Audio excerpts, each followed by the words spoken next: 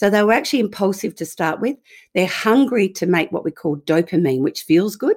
And they'd make dopamine by taking risks, being stupid, trying to make their mates laugh. And I can tell you now from the bottom of my heart, no boy from 12 to 15 wants to get out of bed feeling like a loser, like he's disappointing people. He is completely confused and he can be really grumpy because defensiveness is often coming through in anger. Welcome to Finding Peace in Parenting, the podcast where we deep dive into common parenting concerns. I am Rani. And I'm Tracy Ann. And today we're so thrilled to have parenting guru Maggie Dent joining us to talk about raising boys. We've had such an amazing chat with Maggie that we'll be running her interview over 2 episodes. Today, we'll discuss how to manage our boys' screen time, that's a biggie, the neural pruning that happens to the teenage brain, and how to raise boys in this world of girl power and gender fluidity. Tracy Ann, you are raising 2 teenage sons and a daughter.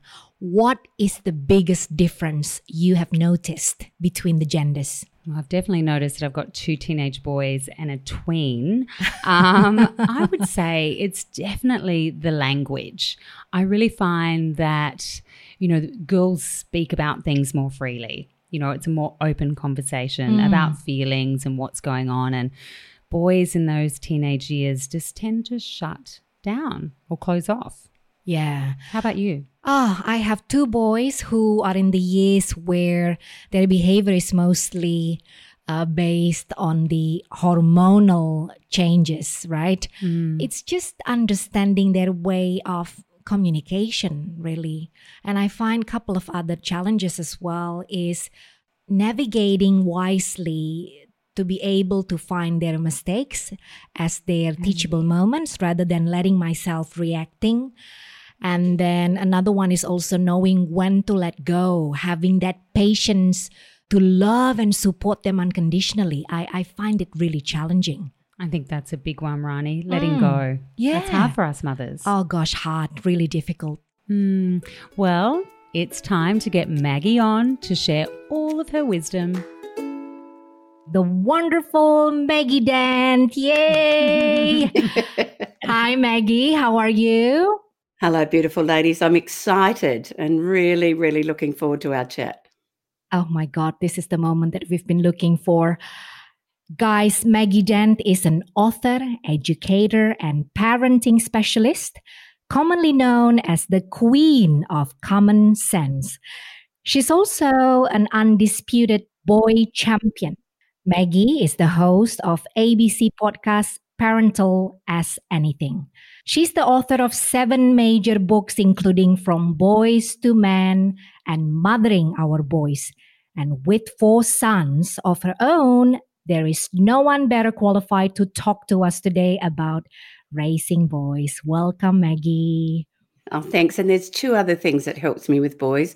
I was raised on a farm with brothers and very close to my dad, not so close to my mum. So I spent a lot of time with my dad. And then on top of that, as a high school teacher, it was always the boys that I was drawn to supporting because they just made so many poor choices. And then when I was counselling full time, the boys would come to see me. So there must have been something on my forehead that said, boy friendly or something. Maggie, the first thing I want to ask is, in this climate where gender equality and gender fluidity among some children is so front and center, why is it still so important to acknowledge the difference between the genders and, as a result, raise them with different parenting styles? Oh, look, thanks for asking that question. At the beginning, every single seminar that I run, whether it's Mothering Our Boys, Boys, or From Boys to Men, I put the disclaimer up that says we absolutely know that gender is not completely binary, but we also know now it's not a social construct. For a long time, it was said that it's just what you do after they're born. We now have clear evidence that there's stuff that comes on the DNA, the genomes, the biology. There are things that happen in utero that change it. So we now know that for a statistically significant number of our boys, then these sorts of things are a challenge. And we now have statistics in Australia that show that boys do have more problems transitioning into big school from our longitudinal study of Australian children, as well as the early development census. So now we have evidence, and I just want to make sure that we give, and statistically, they're not doing well. They're not doing well all the way through, right through to our suicide figures. So we know that there's something kind of not right. I'm now a nanny to 4 precious little granddaughters. Holy heck, if I didn't know how different they are, I'm even thinking of writing a book of just little girls under 6 because they're so fascinating. But I do like girls, and I guess what I want is us to raise our boys to be whoever they're meant to be, not some, perceived thing they have to be alpha males, or if they don't play sport, there's some sort of failure, or if they're gay, there's something wrong with them. That we need to let them know whoever they are, we want them to shine in as authentic a way as possible to grow up to be healthy and hopefully happy at times. Correct. Give them that permission, right? Yeah. And on that note, Maggie, you spoke about, little girls and boys. So pre-puberty, what are the main differences between boys and girls? And should our parenting style differ with how we raise siblings? Oh, I think we have to start, right before utero, because we actually know that, when the sperm and the egg do their bit, well, it's female and it doesn't turn into male until somewhere in the first 12 weeks when that little fetus is marinated in testosterone.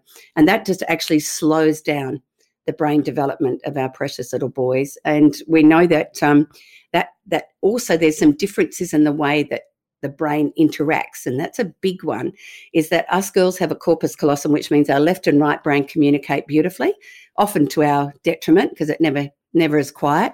Whereas what we know is boys and men little boys tend to be in the right brain, which is the big picture thing. They're not into the language, logic, all of the things that, oh my gosh, girls are so savvy so early. So emotionally, they're way more savvy, but they're often, so they internalize a lot of they judge themselves, don't we? That's why we're still awake at 2:00 in the morning going, oh my gosh, I haven't shaved my legs. I could have done another load of washing. Oh my God, will I get into university? Because we just kind of never stop. Whereas we know that boys and men tend to be in the one box at a time, which frustrates the heck out of us.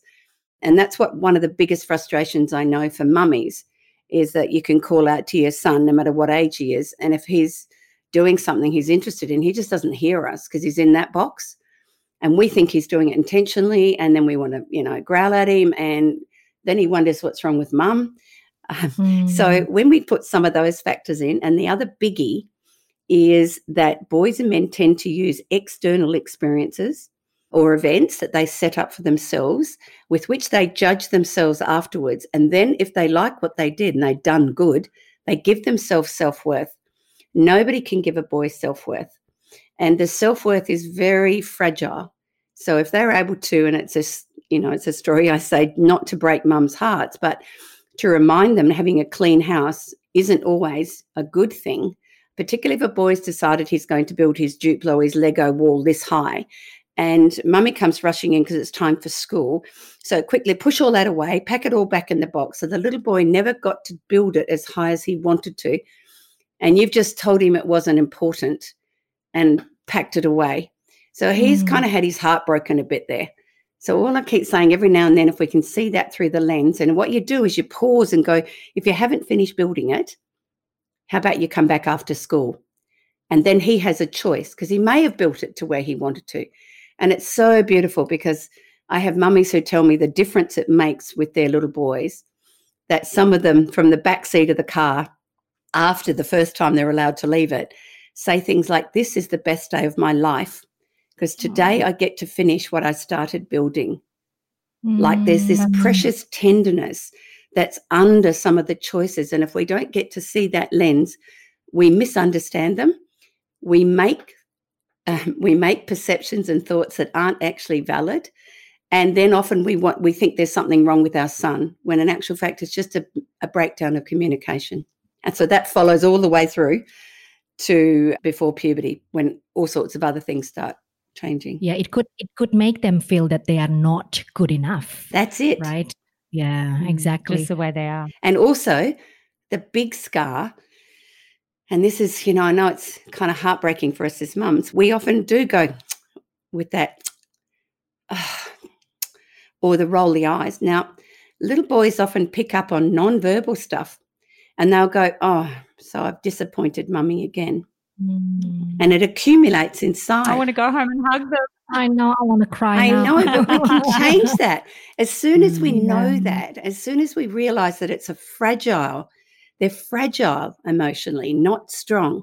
And I think girls are stronger and we keep treating them as though they're weaker. So we've got a bit of, correction to do at both ends of the gender spectrum.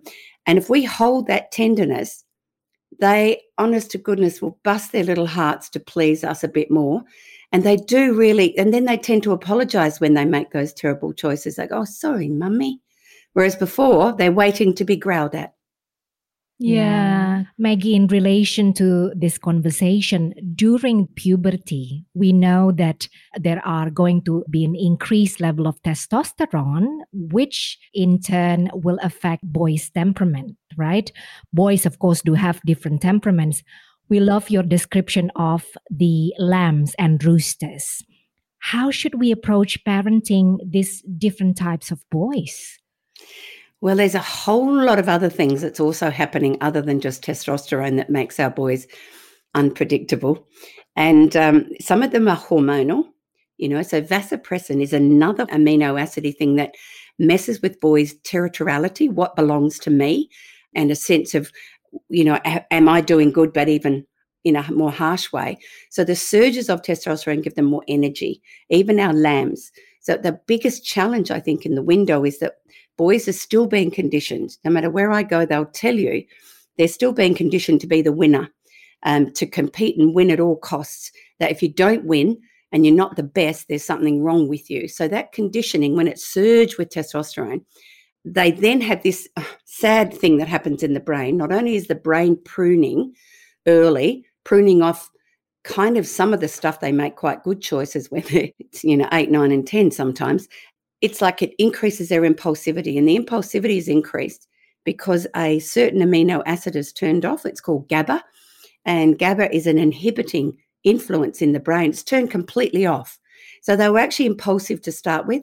They're hungry to make what we call dopamine, which feels good, and they make dopamine by taking risks, being stupid, trying to make their mates laugh.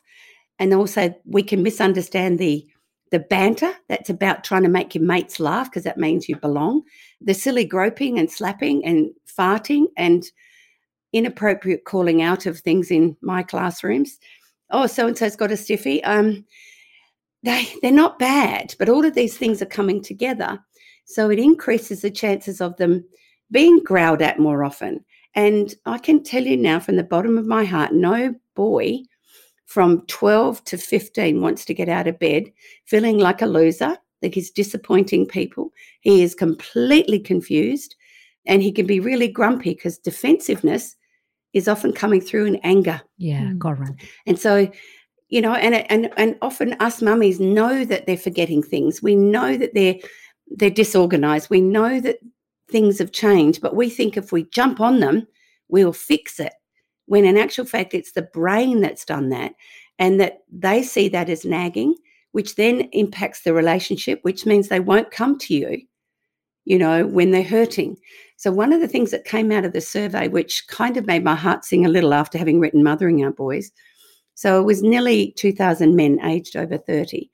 I asked who was the most significant person while you were in those teen years, those bumpy ride to manhood. And nearly 56% said their mum. And only 15% said their dad. Now, what came out from the survey was how hungry those men were for a warm relationship with their father. But you remember that at the time, the man box was still saying, you've got to be firm on your son or he'll end up really, not good enough. So they didn't realise that the relationship, the connection and the warmth is what every boy is hungry for. So they want that relationship.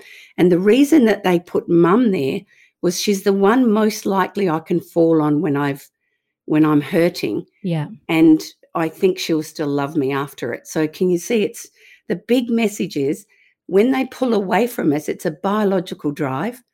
They have no idea why suddenly they're forgetting stuff like their backpack on the bus and their football boots and what classroom they're in.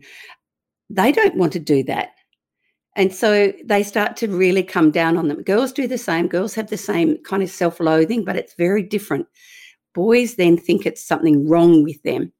Because we shame them so much when they're little, you still listen to the language. We know that boys get spoken to more severely. They're punished more severely in our school systems for the same misdemeanor as girls. So true. So they kind of have a deep layer of shame they've pushed down, which then when the limbic brain grows in adolescence, up comes these highly intense emotions. So it's all kind of a melting pot that when they're angry, they're often covering sadness, fear, anxiety, a deep sense of yearning for someone to love them as they are. So it's kind of why I had to write such a big book to decode it all, so that when we can get to understand that, we can come to them when after they've been angry and go, and instead of wanting to talk in the moment, because we know they take ages to be able to access their word center. Us girls access our word center in the middle of our anger. Yeah. Don't we? Yes. We know the brain shows that. Our limbic brain, our word center. Boys, limbic brain, body, 24 hours later, the word center. Yeah. That So makes when we know that, we can absolute come to them 24 hours later and go, wow, yesterday was really, you were really angry. There's a chance they'll be able to tell you what that was, and they'll be able to, you can help them then work out a different way of managing whatever triggered that. Yeah. Interesting. And on that note, Maggie, can you talk to us about what happens in the teenage brain during puberty and the neural pruning that happens? During this time, we have to be their second brain sometimes and constant motivator. When do we stop managing, and how do we get our boys to be inspired, take charge, and take initiative? That's a fabulous question. I'm so glad you asked it. So one of the key things that's been coming up from the book is that when parents have read the parts of the book about the brain pruning that lets you be more forgetful and disorganized, there's a palpable sigh from these teenage boys. And then what the parents are going, so can we work together to help you remember things? So what sorts of ways could we do that? So what we do is we bring them, they've identified now, this isn't because I've suddenly got thick. This is because my brain's accidentally pruned too much off. So we work out ways that are good at remembering things. I had a giant kind of timetable on my fridge because I had 3 in puberty at the same time, trust me. And it was very clear on kind of that fridge. It was forever empty. But it was really us working together. And I mean, that was kind of before they all had their own phones. And I now know we've got digital reminders. We can send a quick text message, but even that they can forget. So you can send a text message at lunch saying the orthodontist is at 3:30, and they'll forget by 3:30. So the key is not to get angry with them, but the key is also to help them build more capacity. This is when mums, out of the goodness of their hearts, often step forward and start doing more and more things for them. That's a big mistake. So we have to call them to make sure they master maybe one chore a week that they don't forget. And how we remind them of that without nagging is, say it's the dishwasher. So they come in after school and you might say to them, so it's your turn to do the dishwasher. Do you want to do it now, or do you want to do it just before dinner? Because the key aspect is they must maintain their sense of autonomy and freedom. Okay. That's what adolescents are about, girls and boys. So if there's a choice involved, the second one is, how do I ask that? Yeah. Do I call out? And, once again, we get so sick of having to be the second brain that we can get frustrated. But if you walk over, rub his back, maybe tread on his foot, call him his endearing name since he was a little baby like Bub, it is your turn to do the dishwasher later. There's a bigger chance he will hear it, because everything they're tending to hear starts with a tone that says you've done wrong again. So we're working with them to build capacity. And that's why they have to put their washing out. And by 14, they should be washing at least a load of their own washing a week and knowing how to peg it out. So can you see, we've got to build capacity right in the window that they're feeling most helpless and most useless. Yeah, got it. Now, on that note as well, what differing advice do you have to dads raising boys and moms raising boys? Acknowledging also that there are same-sex and solo parent and guardian households. Yeah. Well, other than the fact that there were an enormous amount of men responded in the survey, they said they wanted their parents, no matter whether it was mum or dad, to have those big conversations with them that they were avoiding. You know, we go, I hope the school covers sex ed. You know, I hope it's talking about this. I hope they're talking about the dangers of that. No, that's our job. And we need to bring those conversations around the dining table while we're watching a film. We have to endlessly be coaching our boys into the image and calling that we have for them. And we have to keep telling them that our job is to help raise you to be the best man you can be. We're not going to leave it to chance. So it's two kind of things that we do know that men communicate in a different way. What boys tell you, they just want to hang out with their dad. They just want to hang out with him. They don't want him to sit down and interrogate them and growl them. They just want to hang out with him. And in the hanging out, the proximity is what builds the bond of love. And every now and then with that bond of love, then dad can take him quietly outside. If he has shouted at or been disrespectful to mum, he might just take him a quiet walk outside and sit down next to him side by side and say, hey, bud, that was not okay. I don't want you talking to your mum like that. That's not what good men do. Powerful. Yep. You know, it's just that's the shift they want. Then on mums, our biggest challenge is we've got so much we want to say. Too much. So we do know that there's this kind of limit that boys and men can absorb, and then they glaze over because it's just. Yeah. And also we tend to go round and round circles before we get to the point. So I often suggestions about how can we communicate most effectively with them, because so often they don't think what you're talking about is even an issue, you know, and they always go, well, so what's in this for me? What is in it for me? And then I think the big key one about us and communicating is so often when we want to say something, as I said before, that's the wrong time to say it. Yeah. Okay. We want to say it right now. It's true, because you know it's not effective when you launch into that mode. When it's we never launch be into it. No. And the other thing which I know is that most of the time, and I'm going to go back to that lamb and rooster, most of our lamb boys don't really need, you know, they don't push the boundaries as much. You know, they can get lost by, you know, being a bit more anxious and not as bold and brave, but don't think they're not, because one of my lambs surfs the biggest surf in Margaret River that his brothers won't surf, and yet he was the lamb in between two roosters. He's just quietly confident about himself. He doesn't chest bang. But in that, you know, every now and then, how do I put it in a nice way? Sometimes we've got to let roosters learn by natural consequences. That makes sense. Okay. Right? Okay. So one of mine was, you know, once again, very keen at skateboarding illegally on the road without a helmet on. And I had to let the police pulling him up at some point. Yeah. Yeah. And they had to have the conversation, right? So what we did used to do was we collectively helped each other with those messages. And so it's not so much about mum and dad. It's about, have we got a boy tribe around our boys who are people who know them and love them and value them? And that can be teachers and coaches.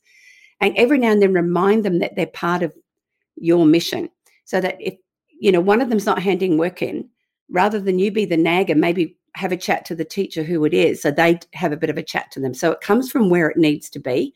So it's the collective parenting of voices that keep calling them to the centre, rather than just us. But the rooster one, the rooster boy, you know, they're the ones often that think you're wrong all the time. I worked out that was when I wrote the mum letter. So the mum letter needed to be something, if it kept me awake at night 2 nights in a row, I knew it was a big enough issue for me that I also knew he's not going to listen to me. So to write a mum letter, you start with something loving about the boy, then you go into your concerns really pragmatically, and then you say something at the end is, you know, I still love you more than all the hairs on all the bears, or whatever it might be. And you leave the letter somewhere. Now, you never bring the letter up again. So what I've found is that they would keep reading it to see what I was really on about. And it was usually an issue that did need them to think about the choices they were making, but it was non-judgmental. It was in their own time. And it's so funny because I even had to write one to one of my boys when he'd first gone off to uni, and he'd been picked up a couple of times for not wearing his seatbelt. And I just thought, come on, you're at university, put your belt on, you know. And I thought, you know, I wrote a mum letter, and he sent me an email back that said, gee, mum, my bum even got numb while I read that on the toilet. So they'll often go somewhere private to read it, which is really funny. But you don't do it all the time, and it's about those big issues. They're about their character. Okay. Because anytime you want to talk about their values and character, they glaze over going, oh, whatever.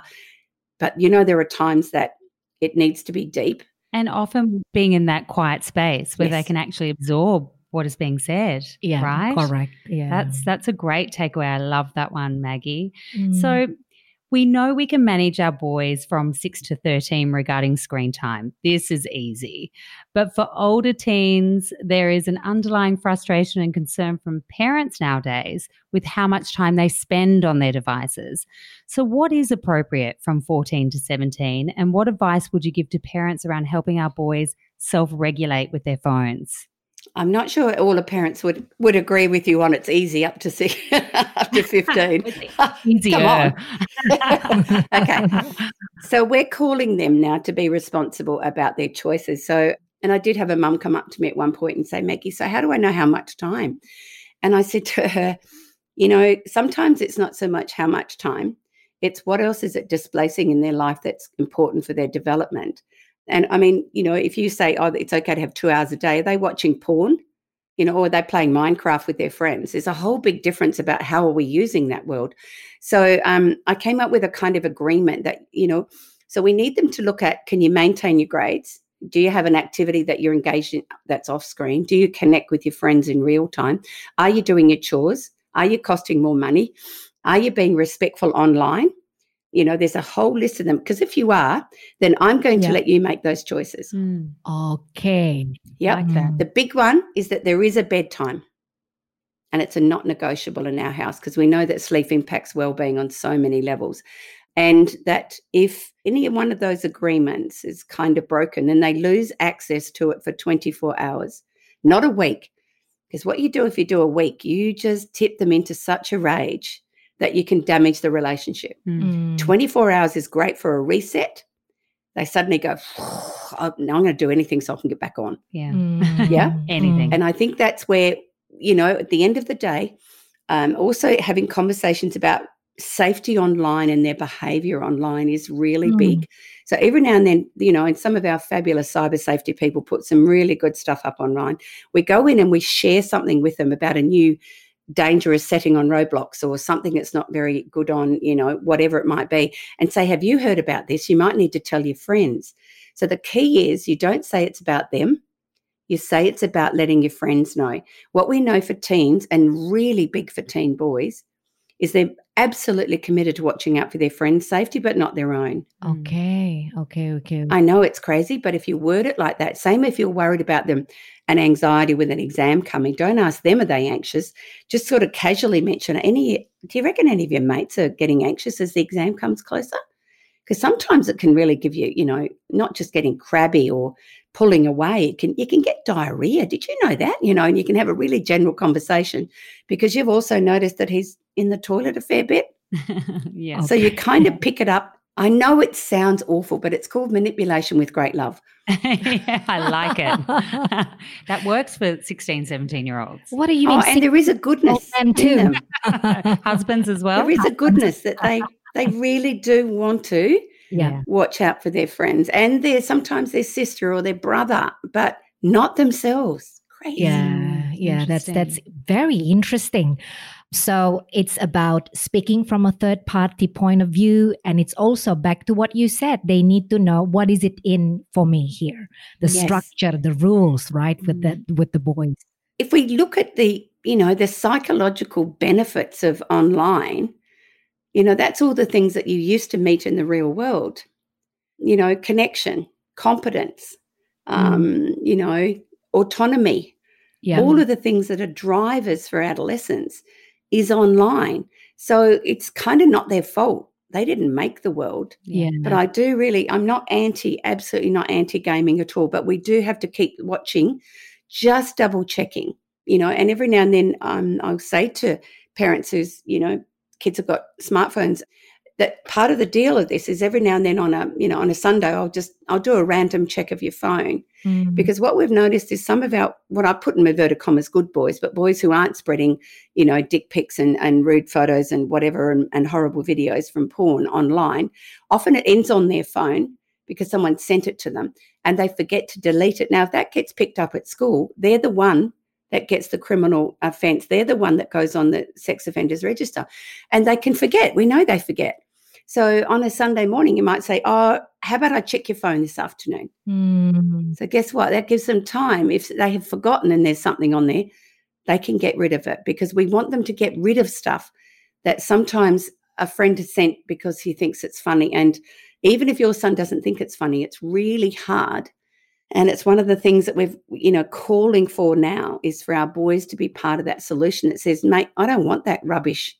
I don't think that's okay. That's not how I'm planning to treat girls and women later in life. Yeah. Giving them the voice, not just the silent thing that says, oh, that's awful.